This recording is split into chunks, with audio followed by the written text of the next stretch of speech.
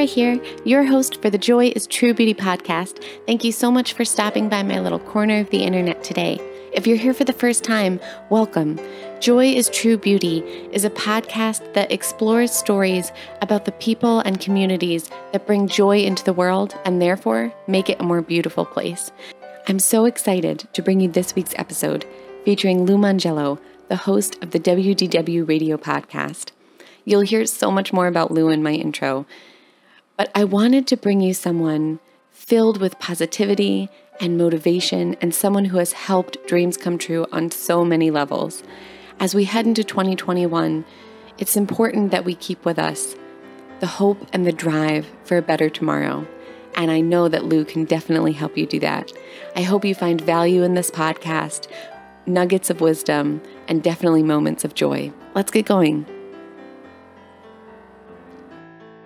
I'm so excited. I have here with me someone who has been a huge personal inspiration. They say don't meet your heroes, but I'm so very glad that I did. He is the host and producer of WDW Radio, a podcast about all things Disney. He has wonderful audio tours of the Magic Kingdom that you have to go download if you're a Disney fan. He's written books about Disney, including one that he just released and is available on Amazon as a Christmas gift if you want to buy it for people. It's called The Disney Interviews, and we'll definitely talk about that today. It's awesome, so you have to check that out. In addition to all of the content that he creates, he also goes live every Wednesday and hosts videos to bring together a community, really a family of Disney fans. Which is wonderful for me because I'm so proud to be a part of that family. And on top of all of that, he's a business coach. He's a motivational speaker. He helps people like me reach their dreams. And on top of all of that, he and his wife have a running team that has sent dozens of Make-A-Wish kids to Walt Disney World and help their dreams come true. So he is a master of creating joy for other people. And if you're a Disney fan, he is the leader of the clubhouse that is made for you and me. He is Mr. Lou Mongello, and the crowd goes wild. Oh my gosh. If I am ever having a bad day or don't feel good about myself, I'm just going to call you and say, can you just do that again? That was so nice. Thank you. Yeah. Thank you so much for being here today. I'm so happy to have you on the podcast.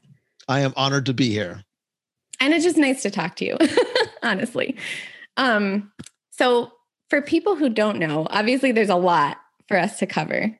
And there are so many different aspects that I'd like to talk about because there's the joy that comes with following your own dream and then creating this incredible positive community online, which is really hard to find. And we'll get into that.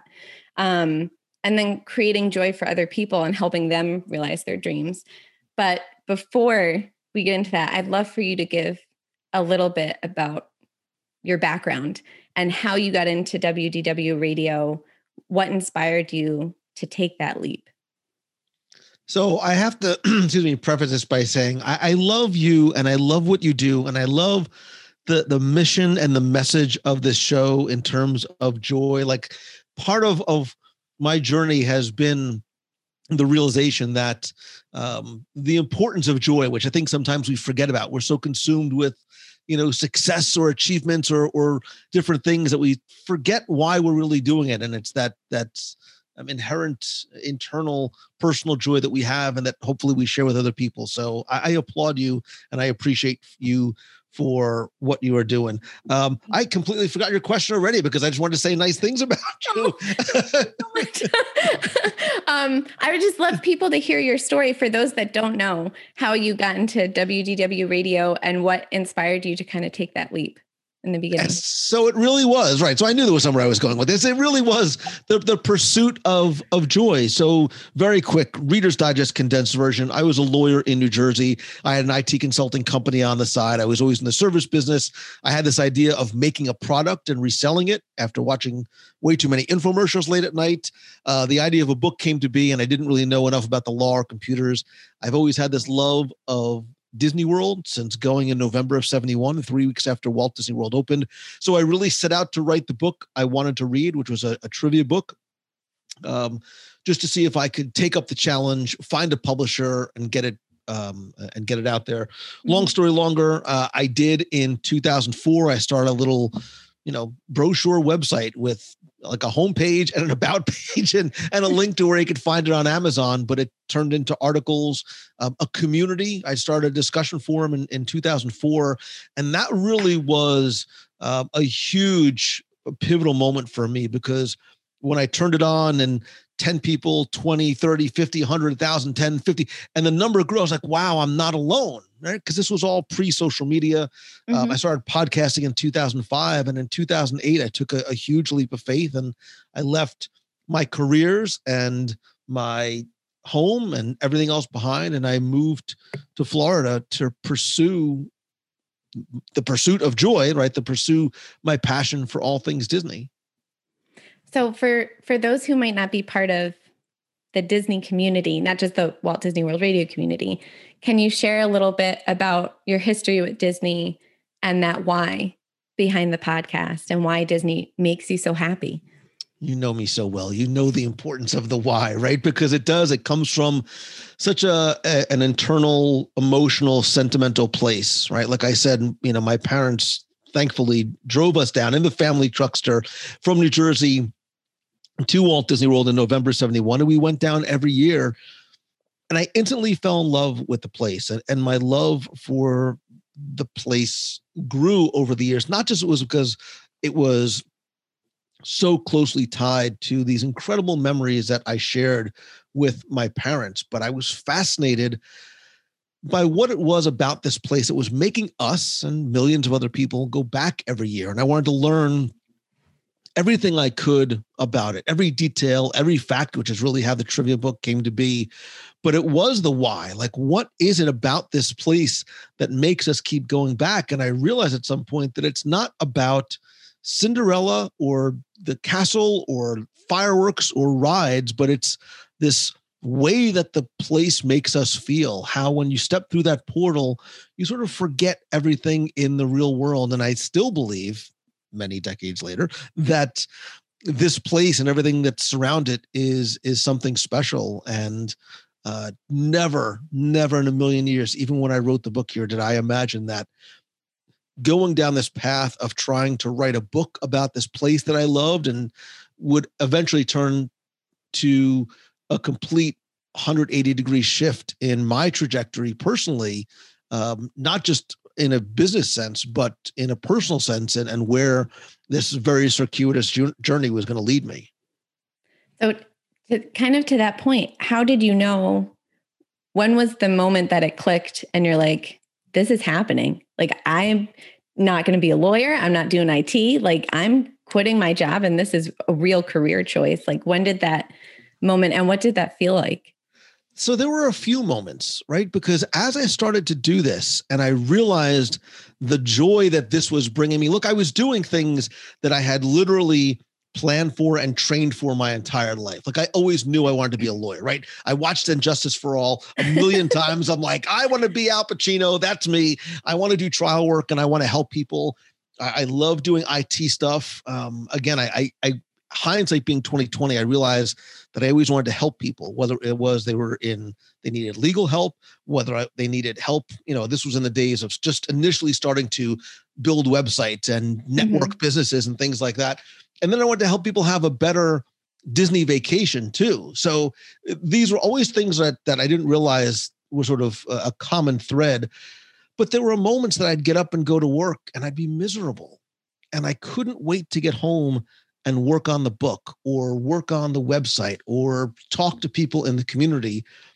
And there literally was a moment when I can say that sort of helped get me here. And there was this moment that sort of brought about an awareness of this fear that I had.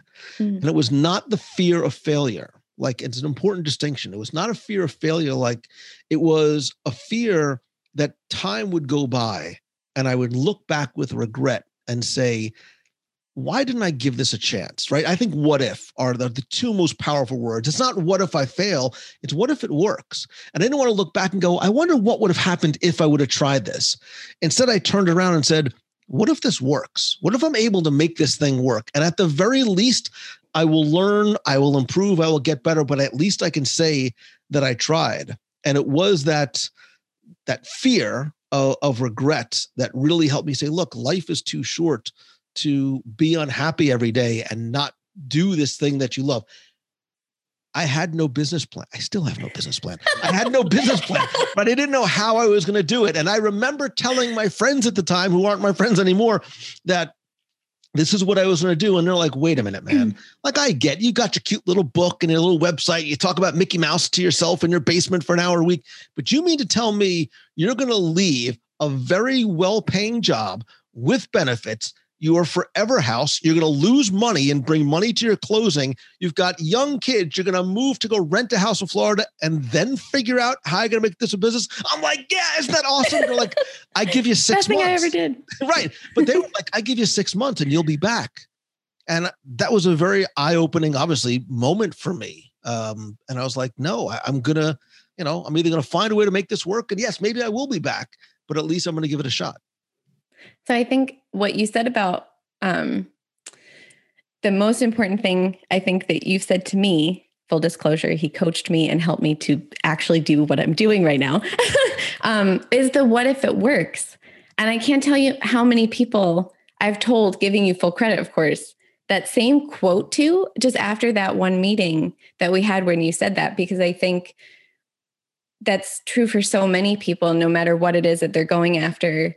The what if it fails is always the first question. And I feel like that's something that people should have like tattooed on their hand. Like, what if it works? What if it works? What if it doesn't fail? What if you get everything you ever wanted? And that's completely possible. And so I just think that's something to emphasize, because I think that's one of the smartest things anybody's ever told me. Like, nobody's ever said it that way before. What if it works? And thank you. And look, I think it's just a matter of the framing in our minds, right? I think we share a lot of there's a lot of commonality in us. And I think having a positive attitude towards things. So you can look at what if, and some people look at it as a negative and they think automatically, yeah, what if it fails? What if? And I'm like, what if it works? What if I'm able to make this thing into a business? What if somebody likes it? And so that, to me, the what if is the most exciting part. Did that help? Did that positive attitude help drive you as you move to Florida? And as you say, you kind of just go down, you're like, I'm going to figure this out. It's going to happen. What kept you going after you moved down and you say, without a business plan? What helped you to keep that motivation? Fear. So, and I say that half jokingly, but it's true. Well, because it's true. Because sometimes, you take the leap of faith, you better figure out how to build those wings on the way down or else. And so look, fear is a great motivator, because when I came down here, I had no choice but to succeed. And defining success is something completely different. But I knew that coming down here, I was going to have to find a way to make it work. And still to this day, Carrie, you ask me what I do for a living, and I'll say whatever it takes, because it's true. And I knew that when I moved down here, I was going to try and do whatever I had to do to make this business idea work. And I would, and to this day, continue to try and innovate and be ahead of the curve and always, try and figure out what's next. But if it didn't, I was ready and still remain ready to do whatever I need to make sure that my kids eat 2-3 times a week at a bare minimum, 2-3 times a week. But it's that fear that's a bit of a motivator. Like, hey, how am I going to pay my rent this month? How am I going to pay this bill? Or how am I going to do this? And sometimes people need that to make them get up a little bit earlier, stay up a little bit longer and a little bit late at night, to make some of those sacrifices that you need to make in order sometimes to make your idea or your business or your dream or whatever it is a reality. Yeah, absolutely. And I think some of those, I remember a story you tell about when you're interviewing Richard Sherman and you went on a search for his phone number and was able to find it. And I think about stories like that and how often that must have happened in your search for finding how to contact different individuals. Can you share either that story or another story like that where you really had to do whatever it took, kind of digging for the information in order to get in touch with the people you wanted to interview? Yeah. So again, this is going back to like 2007, 2008-ish. Again, really before not just social and media were sort of put together in as a Right. single phrase, but even from a Disney's perspective, before, Disney has a sort of an official fan organization called D23, which has events and their own things that they do where they've, over the past decade or so, have brought a lot of these Disney legends and actors and Imagineers and story people out to the forefront. But back then in 2008, that really wasn't the case. And Richard Sherman, who, if you're not necessarily a Disney fan, he is half of the Sherman Brothers, and they wrote the music for Mary Poppins, The Enchanted Tiki Room, It's a Small World. I mean, the list goes on and on, dozens and dozens of Disney movies and theme parks. Chances are, if you've heard a song, you've heard a Sherman Brothers song because they're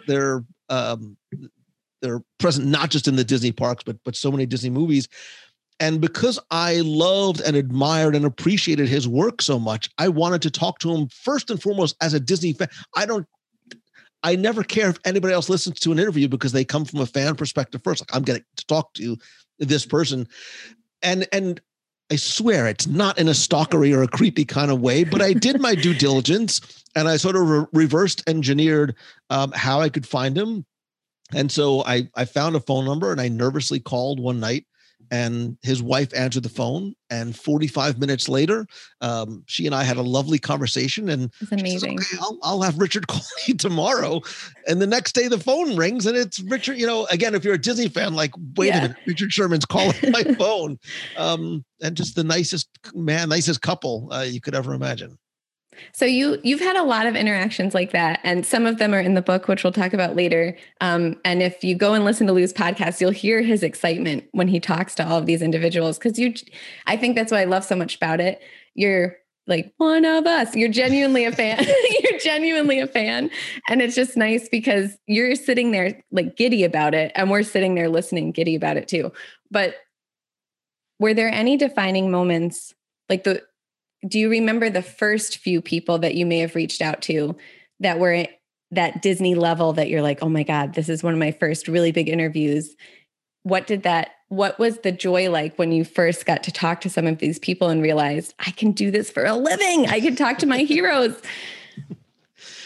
I don't know if there was ever a specific moment, that I said, I can do this for a living. Remember when I started out, whether it was writing the book, doing the website, starting the podcast, making money, making this a career was never part of the plan. And I think, not to sound like grandfatherly advice, but if you are starting out and want to do something like this and pursue your passion, you need to do the why is the most important reason. If you're doing it because you think this is the $1 million idea, this is going to make money, that shouldn't be the motivating factor. Right. And I'm happy that you said that, because I'm happy that comes through on the podcast, which I believe is the most authentic and genuine, transparent of all these mediums, as you know. So I'm happy that people pick up on it because it does come from that. And, some of the early interviews that I did were people whose, again, work I admire, like George McGinnis, who is in the book, was one of the early ones I did. Charlie Ridgway. I knew Charlie Ridgway because when I first started writing my first book, he was the head of publicity for Walt Disney World. And I was literally and figuratively sort of knocking on the door saying, listen, I don't want anything. I just need access to information because I want to make sure that what I put in my book is correct. And Charlie said, look, Lou, if you're not radio, TV, or newspapers, again, to give you an idea of context, you're not media. And then later on, I sort of, I met him after he had left the company and we shared a publisher. When Charlie wrote his book, and it was such a great thrill to talk to them about the work they did, working with Walt Disney, their legacy. And still to this day, that's how I feel whenever I get to an interview. Like it's a joy, it's a blessing, it's a privilege that these people are willing to share their time with me, and that I have the privilege and responsibility to share that with people that listen too. Yeah. And I love that you just said that, like the responsibility of sharing it. I love that you see it. You're part of, I feel like WDW radio is part of the Disney experience now. Like if you're a Disney fan, that's part of it. You're part of that community. And I love that you see that it's anybody who's involved with Disney, it's like so much bigger than just one person. And it's this big, wonderful family. So I'd love to talk about that next, like the community. And I know I've said this to you, but I want the world or whoever's listening to hear this. Cause I think I'm a part of so many Disney, organizations online, and cause I have a problem, and I'm very happy to have the problem. I'm aware, but most of the different communities I'm a part of, you'll see there's a lot of politics that happen in there, and Disney politics too, like not even government, just people with different opinions, which is fine, but they're fighting each other. There's a lot of nastiness and just kind of that anonymity of being on the internet. And when you come into the clubhouse or you go to WDW radio on any of the channels or mediums that you're on, there's nothing but positivity and love and acceptance and understanding and this real feeling of family. How do you get there? Because I think so many people that it's such a joyful place. I can't wait to come in every Wednesday night and talk to people I've never met, but I feel like I know them because we share all these funny little moments that we've had with our families in the Disney parks. And it makes them feel like, oh God, you understand me because you listen to the land music while you garden. And so do I. Like that, and people just understand that. How do you create a community like that that's just blossoming with joy? Well, it's a testament to the people within it, right? And I say this all the time, and I believe this. I had the privilege of building the clubhouse, but it's the people that populate it that make it a community, that make it a family. I was very intentional very early on. Again, going back to discussion forum days and Usenet and news groups and things like that before there were so many things. And I was a member of other discussion forums, and I saw that same thing there. And I said, I'm going to create a community. My site was originally called DisneyWorldTrivia.com because I didn't know what I was doing, and that's what I was talking about. And that's where I built it. And I said, look, and I still believe this, Kira. It's not, you've heard me say this a million times. It's not about the numbers, right? I don't care about the numbers. They don't matter to me. I care about the people inside. And I wanted to build a place exactly as you described, where everyone was welcome. No one would be criticized or chastised, certainly not ridiculed. It was a welcoming place that was completely family friendly. And I believe that we are magnets for the kind of people that you want to attract. And rather than being concerned with, as I think unfortunately many people are, with growing the numbers and just trying to get the next person, I cared more about having like-minded people in there, nurturing those people. And that what ends up happening is they become your most passionate evangelists to go and tell others, like, hey, you're a Disney fan, you should come and check it out over here because this is how this place makes me feel. I tell you this story only to illustrate the power of that community. In more than 17 years of doing this, I've never placed a paid ad. I have never, other than sort of just figure out and learn how to use, Facebook or whatever, but I never placed a paid ad to try and get people to listen to the show, to download something, certainly not to join the community, because I want people to be there for the right reasons. And when you do that, the community will not only grow organically, but it'll grow for the right reasons. And that's the reason why there is, knock on wood, none of that drama. We don't really have moderators and administrators because it's self-policing, because the people who are in there, that's just not how they act toward each other. And if somebody pops in, and they'll see that that's just not the place where this kind of stuff happens. And so I consider myself incredibly fortunate just to be able to pay witness and watch this incredible family grow and do wonderful things really for the right reasons. Do you have any, I mean, put you on the spot, but do you have any specific examples or stories or experiences that you've had with the community? And I should mention the community is so much more than online, because you do in-person meetups with people. There are cruises and trips with Disney Adventures and like all over the place where people can go to Japan and Alaska and get to actually meet you and your family and other people that are part of the online community. But are there examples or stories that you might want to share where the community has brought joy either to you or you just see people bringing joy to each other? Yeah. So, from a very early time, going back to 2008, I started doing monthly meetups in Walt Disney World. Again, this is when the idea of meeting like quote unquote internet strangers was like, you just didn't do that. And other people were like, wait a minute, like you're going to meet like all. So, but I was still living in New Jersey. I was flying back and forth really almost on a monthly basis. And I said, look, I'm here. If anybody wants to get together, I'd love to say hi. And the idea has always been the same. This is not about ego at all. It's not so people can come and meet me. It's exactly the opposite. It's so that I can meet you, so that I can look you in the eye.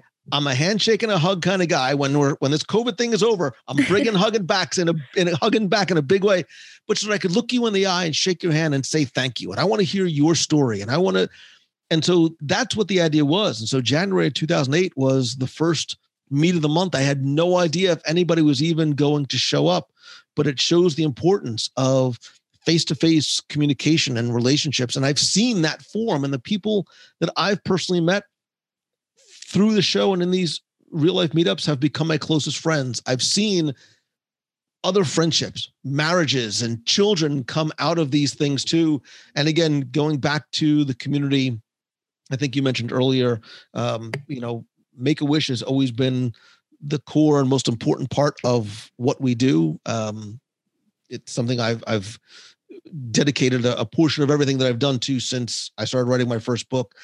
Because of the community coming together, they have raised $350,000, and they have been able to, at some of these meets of the month, see the Make-A-Wish family that they sponsored, which is incredibly powerful, not just for the people who have raised money to see exactly where it goes. And we did that. We made this, but that family and that child and that child's parents are able to see that these are the people that literally made this wish come true. It's a gift to be able to just watch that happen for both sides. And how did you and your wife start all of that? Like when was because you said ever since you started writing the book, it's been a part of what you've done. And then there's also a dedicated effort with the Dream Team Project. So can you talk a little bit about that as well? Yeah. So when I started writing my first book, my dad was diagnosed with cancer. And I drove him every day, 5 days a week from New Jersey to Memorial Sloan Kettering in New York City. And as he was going in for treatment, we would have to pass the pediatric cancer floor. And I was incredibly moved and touched by the fact that those children were there.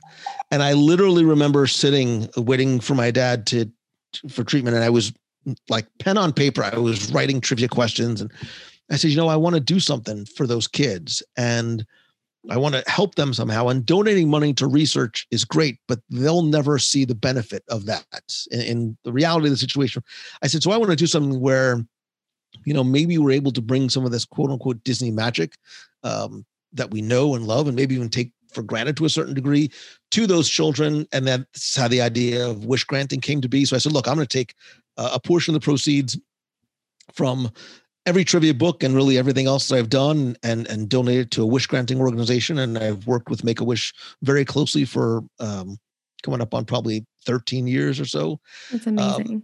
And in about 2006 or so, I had actually started doing a different a podcast before this one. I had a co-host, and it was just when Run Disney was starting to become something more than just for runners to run races at Disney World. It was shifting. It was a place for Disney enthusiasts to sort of dip their toe into running a race and sort of being surrounded by the pixie dust and magic. And I will never forget, I said to my co-host, I'm like, yeah, maybe I'll do one of those half marathons one day. And he laughed at me.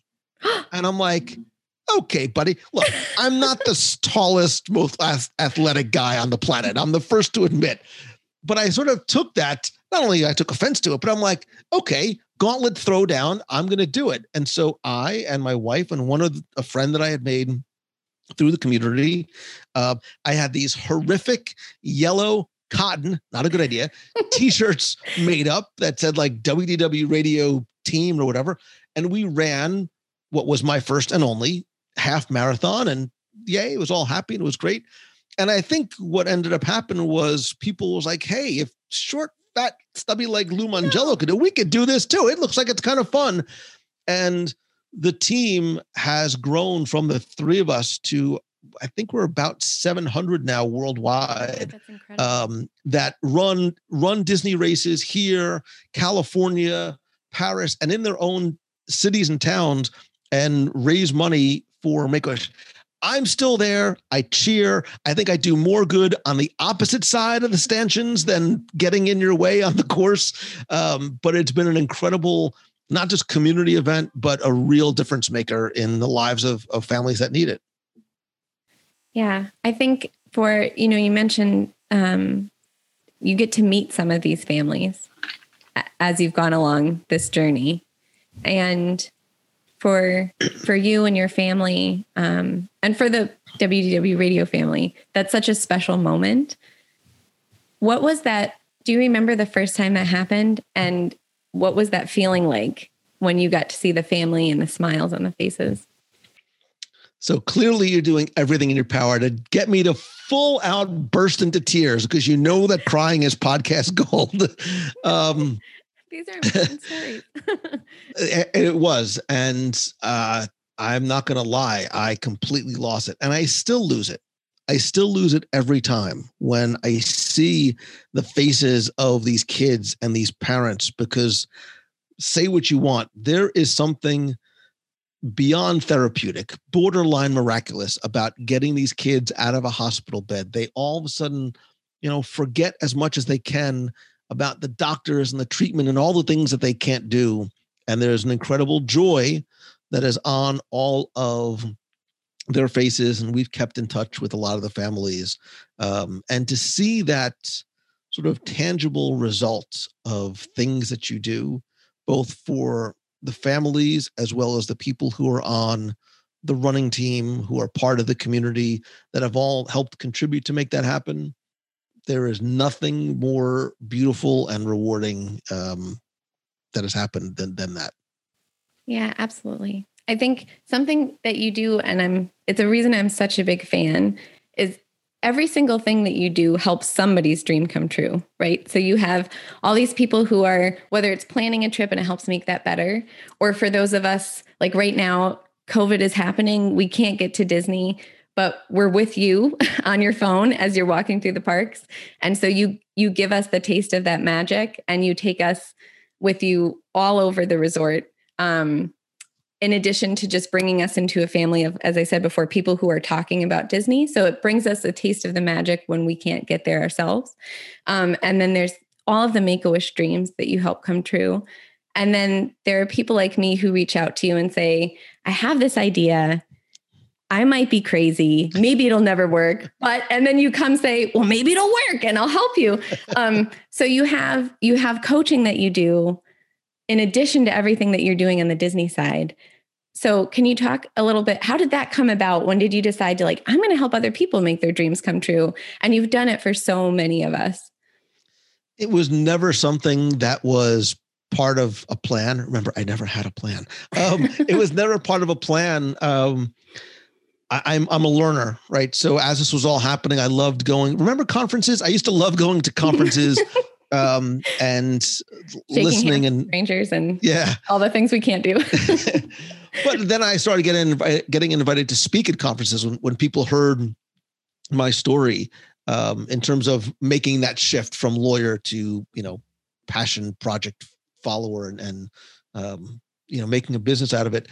And I did, and I do want to help people, right? And the word coach gives me the heebie-jeebies, and mentor. I don't know what to call it, but I know that when I was on this journey, yes, I had a supportive family around me, from parents to wife to kids, but it's different than having somebody who can help you along the way. And while I had a lot of help, there was a lot of trial and error. There was a lot of pitfalls. There was a lot of, great learning opportunities, but I wanted to and still want to help people wherever they are, whether they've got this idea and maybe they don't know if they should do it or how to actually go about doing it, or they feel like they're on the cusp of making this hobby into something that can be more. I've been down those roads and I know what it feels like. I know how alone sometimes we feel. I know how important accountability is, as well as, having people to talk to and bounce ideas off of. That, look, husbands and wives and kids and parents are great, but then we're like, oh yeah, honey, that's a great idea. Go. But it's different than having somebody who has actually, been through that process before. So whether it's one-on-one coaching or weekly mastermind groups or events and retreats, I think it's so important. And look, some people don't even know where to or how to ask for help. And it's okay. We can't do it all on our own. Yeah. I think maybe you should rebrand Fairy Godfather. That way you don't have to use coach. You don't have to use mentor, if those are like weird words, but like works with the Disney thing. And it's totally what you're doing because you're helping all these people. So you have, if you have, can you share? Because I know there's so many people who have come to you like me, and they have the first couple calls or conversations, and then down the road, years later, you see that they're succeeding. Can you share maybe some of the first people that you've helped, or stories about where you look back and say, gosh, I remember when I talked to them 3 years ago? And does that bring you joy? I can't get out of my head. You said Fairy Godfather. I have this, I can hear the song from The Godfather playing, and I can imagine me sitting like Marlon Brando, like in a tuxedo going, I'm your fairy godfather. Oh my God. That was the worst Brando impression. I'm so sorry. Way better than mine. Look, again, the greatest blessing out of all this has been about people. And I say this all the time. I did not have a lot of friends growing up, and the friendships and the relationships and the people that I've met because of this has been overwhelmingly joyful for me. And when I encounter somebody that I am able to help, because again, hindsight being 2020, I just really want to help people. I want people to feel the way I do about being excited to get up in the morning and not wanting to go asleep at night because you're so excited to work on that thing. I don't care what that thing might be. And when I see people whose lives have literally been changed, not by anything that I did, but if I've been able to play a small part in helping them take those steps or turn that corner or have that sort of aha moment, there was and again, not to single anybody out, but there was somebody that I worked with a long time ago who, so many people have the idea, right? You got an idea for a book. Everybody I think has a book in them, but there's a huge nexus between those who dream about writing a book and those who actually get that book in their hands. And this guy struggled for years before I met him to try and get this book out. And I said, you need to do this. And I used to try and keep it accountable. And I would literally call or text. I'd set my alarm. I said, look, you need to get up every morning and write 500 words. You get up a half hour earlier. I said, I will be with you along the way. And he didn't sort of believe me when I said that. So I would call him or text him every morning at 5 o'clock until he's like, dude, my wife keeps asking me, like, who is texting you every morning? But I'm like, hey, Roger, you got to get up. You got to write this book. And we worked together for a while. And then years later, I was at a conference, and literally somebody comes running up behind me and gives me this huge bear hug. And again, lots of things start going through my mind in terms of what's going on. Security. No. And he turns me around and he's got tears in his eyes. And he's like, I've got something for you. I was like, my God, it's Roger. And he's like, and here's my book. And he's like, because of you, I finally got this book. And because of this book, A, B, and C are happening. I'm speaking at this conference. And I loved just seeing that excitement and joy in his face by what he was able to accomplish. That's incredible. So I think something that is kind of coming out of all of these stories are and you won't like this because you're such a good, humble, wonderful human being, but it's all the legacy that you're creating and leaving. You're creating this community that I think Walt would be very proud of. When you talk about bringing people together from all over the world and having it be inclusive, it's like a microcosm of what Disney World is. It's just online. And I think that's incredibly beautiful. And I know we've talked about it a little bit, but you've left a legacy on that community. You and your family have left a legacy on the Make-A-Wish community, and that's so huge. And it's brought joy to so many people, but that ripples out, right? Because you create joy, and then people feel so wonderful, they have to do it for others, and it just keeps going and going.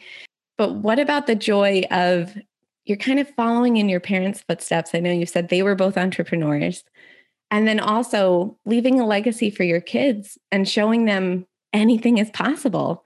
Like, that's joy wrapped up with a bow.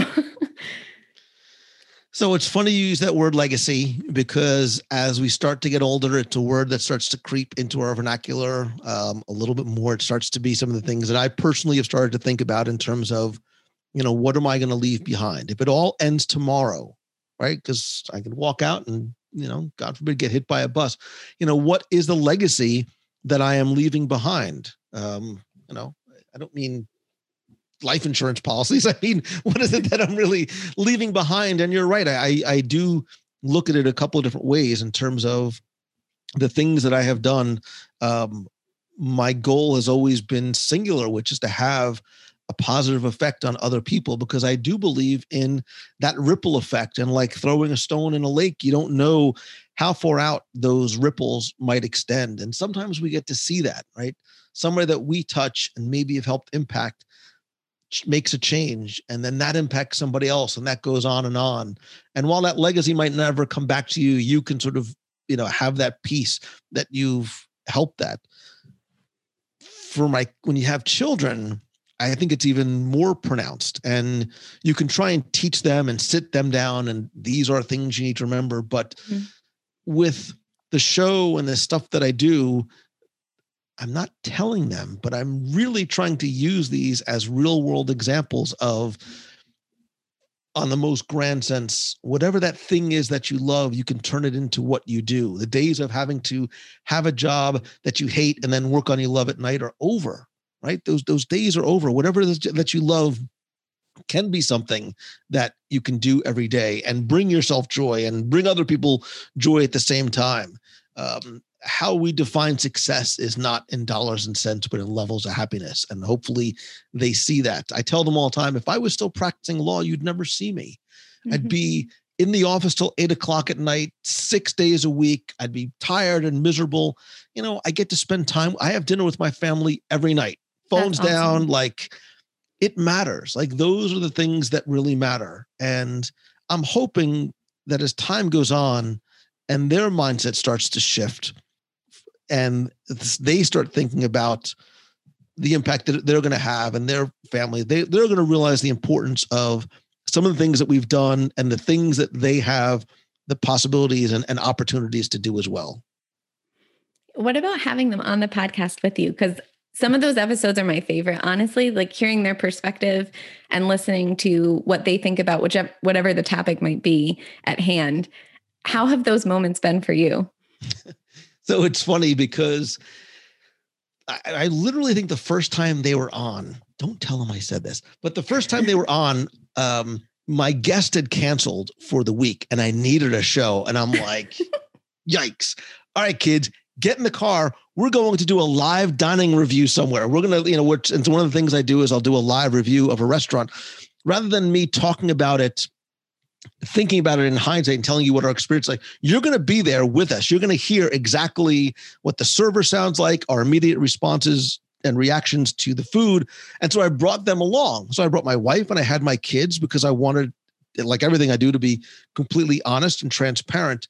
But the beautiful thing is, and I still to this day have never said this to them because I don't want them to be aware, is that as parents, we chronicle the growth and maturation of our children by drawings and report cards on the refrigerator. I've got the benefit of something else. I have years of their voices and their opinions, and you can hear how they grow and how they change and the different words that they use. And like, I can almost point to a time where like my son turned a corner And yeah, he was still, cute and funny, but all of a sudden the words that were coming out of his mouth, I'm like, how much Cooking Channel have you been watching? Because, but I'll always have that, I will have that forever. And more importantly, they'll be able to go back and, when they have kids, when my daughter starts dating, when she's 40, when she goes back and has kids, they'll be able to listen and hear like, oh, this is what our mother sounded like, way back in the 2020s. I think that's so beautiful. And it's something that people, I don't always think come to realize, because we're so used to this world where you take a picture of everything, you film everything, and you post everything.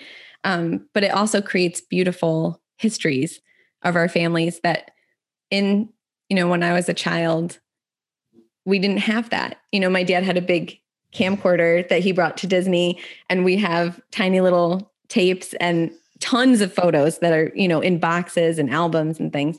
But even those go bad sometimes, like the little videotapes and stuff. And we have tape recorders from my grandmother that are scratchy, and it's not the type of thing that people are used to now, where you have all of that to look back at. And that's really, I think that's just wonderful. And it's so cool that you can listen to them growing up and hear the change in their voices. Have they ever gone back and listened to old podcasts of themselves?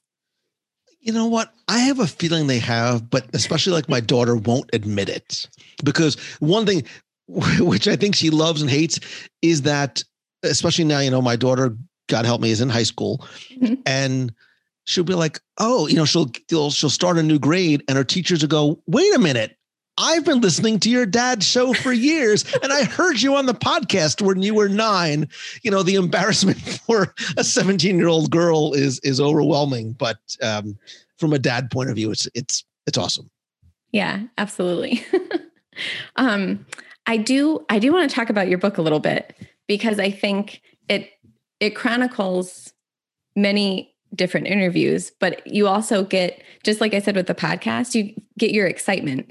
So there's the transcript of the podcast, but you always give us before that some context, some history about the individual we're learning about. How did you pick those interviews? And then was there any interview, and it can be in the book or a totally separate one, where you just like ran around the house because you were so happy that you got to do that interview? So yeah, that's exactly what I wanted to do. I wanted to not only put them in a different format and hopefully reach people that maybe don't even know what a podcast is, but give it, like you said, some of the context about what had happened before. Look, for every interview, they were given and taken as a Disney fan first. Like Lou Mongello, the Disney enthusiast, can't believe that he's talking to this person. However, not to call anybody out, but I'll call somebody out. And this is not meant to be a name dropping kind of thing, but it's just out of complete excitement. When I had the opportunity to interview Dame Julie Andrews, I literally cleared the house. Like, I'm like, all right, everybody needs to leave. I need a few hours of silence. I had like 3 recorders going, and she was as warm and wonderful and gracious and graceful as you would want and imagine Julie Andrews to be. And they told me that I'd have 15 minutes, and nearly an hour later, like, we were still chatting. And when we were done recording, I said, Miss Julie, Miss Andrew, Dame Julie, Mary, I've been a big fan since I was a little kid, and now I get to share it with my kids. And I just sort of like, blah, like all these just things. And she sees it, goes, oh, Lou. And I'm like, oh my God, Mary Poppins just said my name. Like I did, like I was bawling, like we were done. And I had this emotional release. Like, I've loved this movie. I've loved this character. And it was, after I verified that all the recordings were correct, like I had this, like, fair. I can't believe that what I was just able to do and speak to somebody whose work I've loved so much. And I can only imagine what it's like to talk to Julie Andrews, because she's just like an angel on earth. When you walk away from that podcast or any podcast, what is it that you hope that the listener on the other side will take away from it? And how do you hope they'll feel at the end? So the idea with any show that I do, Kira, is that we are doing this show together, meaning you as a listener, and I'm talking and I'm speaking and doing a show for the one person that's listening. If I'm doing an interview, you are sitting right by my side. If I'm doing a live dining review, you are at that table sharing that meal with us. So I feel the obligation, the responsibility to make sure, and maybe this is where training as a trial attorney helped, but I'm sure that not only do I want to guide the interviewee through a story that I want them to tell and hitting certain key points along the way, but I also want to make sure that I ask the questions that I know another Disney enthusiast would want to hear.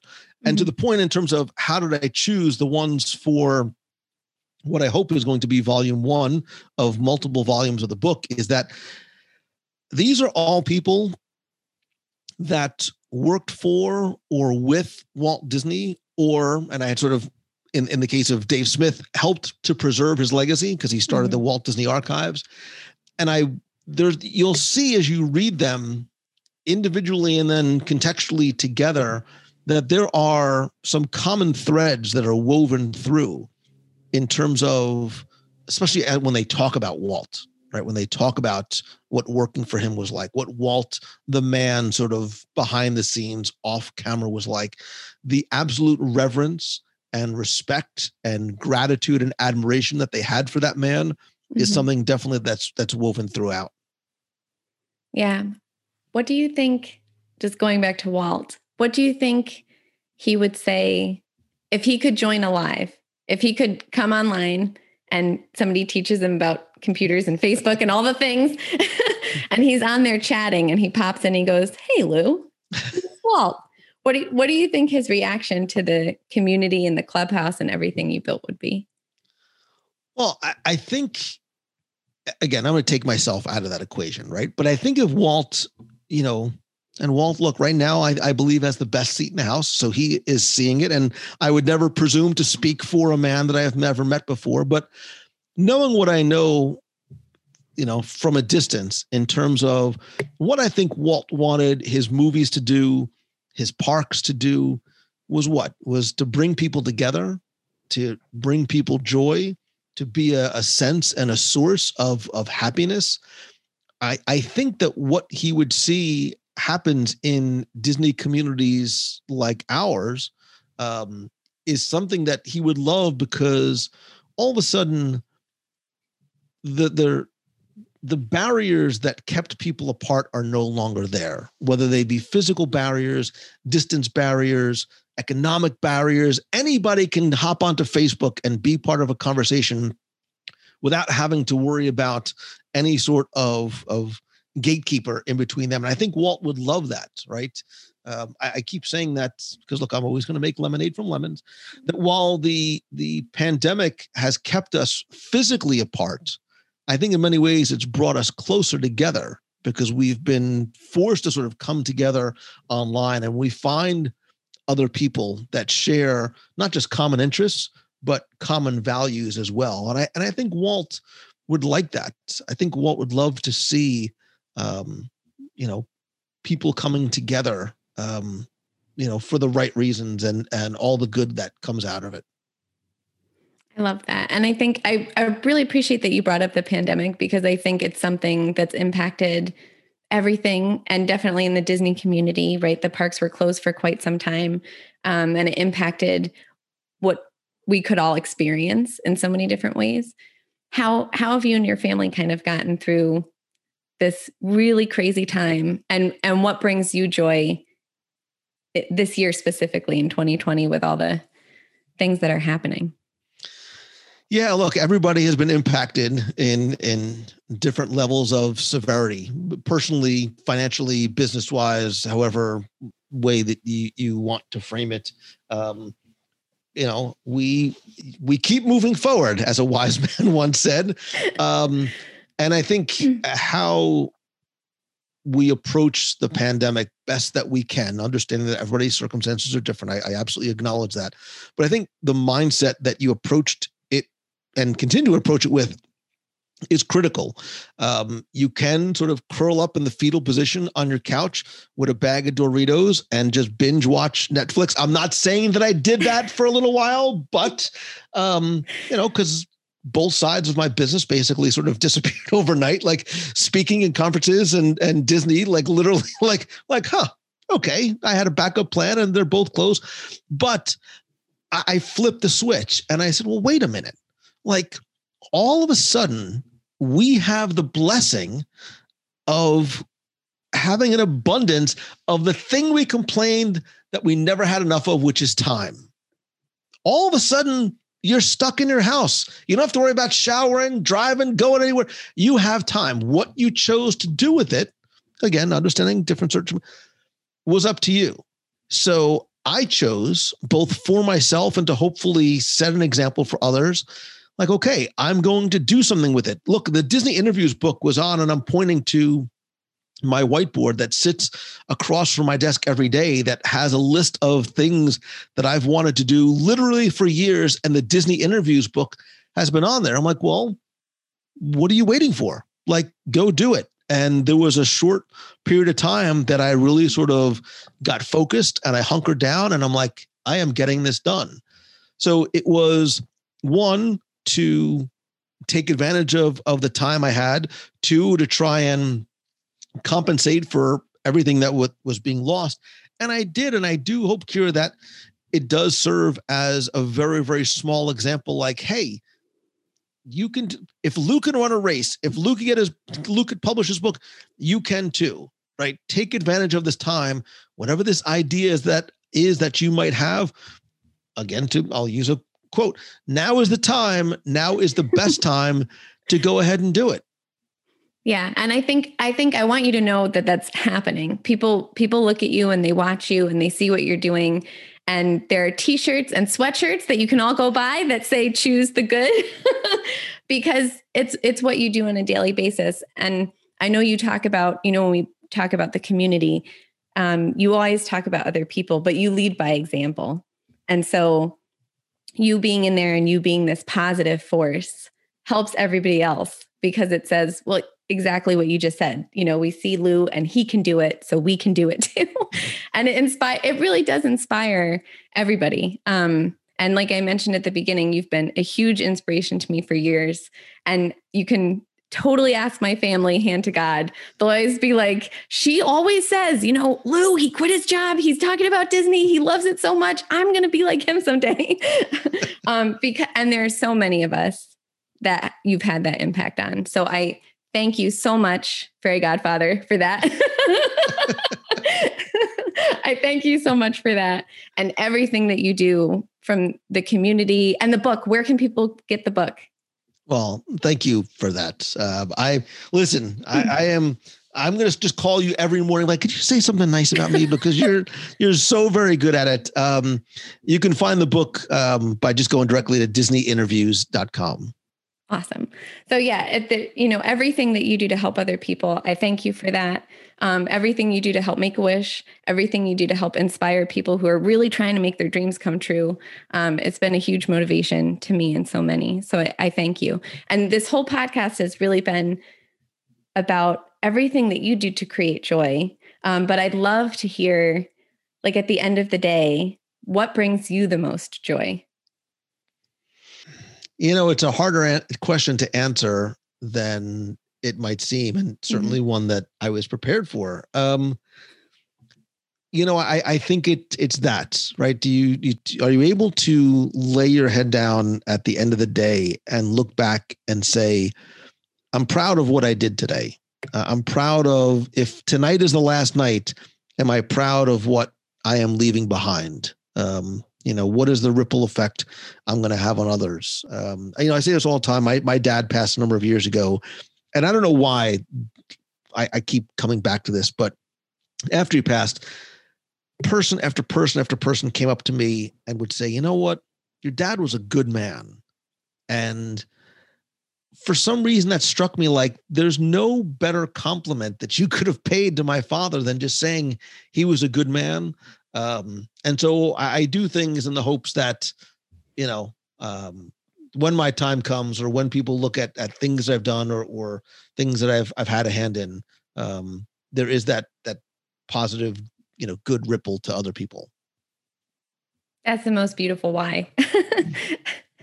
Yeah, that's wonderful. Thank you so much. Thank you for your time. Thank you for making me laugh and for making me cry and for your friendship and your support. It's just so appreciated. So thank you for being here today. And everybody go to wdwradio.com, check out the podcast. It's on Spotify, iTunes. Listen, leave a review, join the clubhouse, join us on Wednesdays to hear Lou talk about his podcast. He'll give you Disney Plus movies and films that you never thought to watch, like The Black Hole, and it'll change your life. So you should join on 7:30 on Wednesdays. It's just a wonderful community. And whether you're a Disney fan or not, if you're not a Disney fan, you might become one. So you should join. And thank you, Lou, so much for today, really. Thank you. I really appreciate the opportunity. And I say this to you all the time. I love, you are such an example and a testament of good people who are doing good things and having an amazing impact on the world around them. So thank you. Thank you. Thank you so much for spending your time with me today. And special thanks to Lou for being on the podcast and for your encouragement and support. It was an absolute joy to have you as a guest. To learn more about Lou and all the work he does, go to wdwradio.com and check out WDW Radio on the streaming platform of your choice. Also, head over to LouMongello.com to hear more about his coaching programs and how he can help you make your dreams come true. A heartfelt thanks to Alana Thayer, who designed and created the branding for Joy's True Beauty, and to Mark Duren, the talented musician who composed the music you hear in every episode. I'm so grateful to Alana and Mark for their friendship and for sharing their talents that help make this podcast what it is. If you've enjoyed this episode, please share it with friends and family and subscribe on the streaming platform of your choice so you don't miss any future episodes. Head over to the website, joystruebeauty.com, for more content about Joy and to subscribe to our email list to receive updates on the newest episodes and new content as we move forward. Be sure to follow along on Facebook and Instagram and join the Facebook group, The Joy Cafe, to be part of a kind and joyful community. So one of Lou's mottos, and if you listen to his podcast or you join his live feed on Wednesday nights, you'll hear this, is choose the good. And he always says, choose the good, be the good. So this week, I want you to challenge yourself. I know days can be difficult, especially in the environment that the world is in right now. But take a moment at the end of each day for the next week and choose the good. Strive to find what was good about that day and what you're most grateful for. It makes all the difference in the world, and it'll help change your perspective. Are there challenges? Definitely. Can we conquer them by working together and showing kindness, love, and understanding? Absolutely. You're never alone. You're needed. You're appreciated. There's so much good still left in the world and so much joy that we can create together. Until next time, wishing you great joy.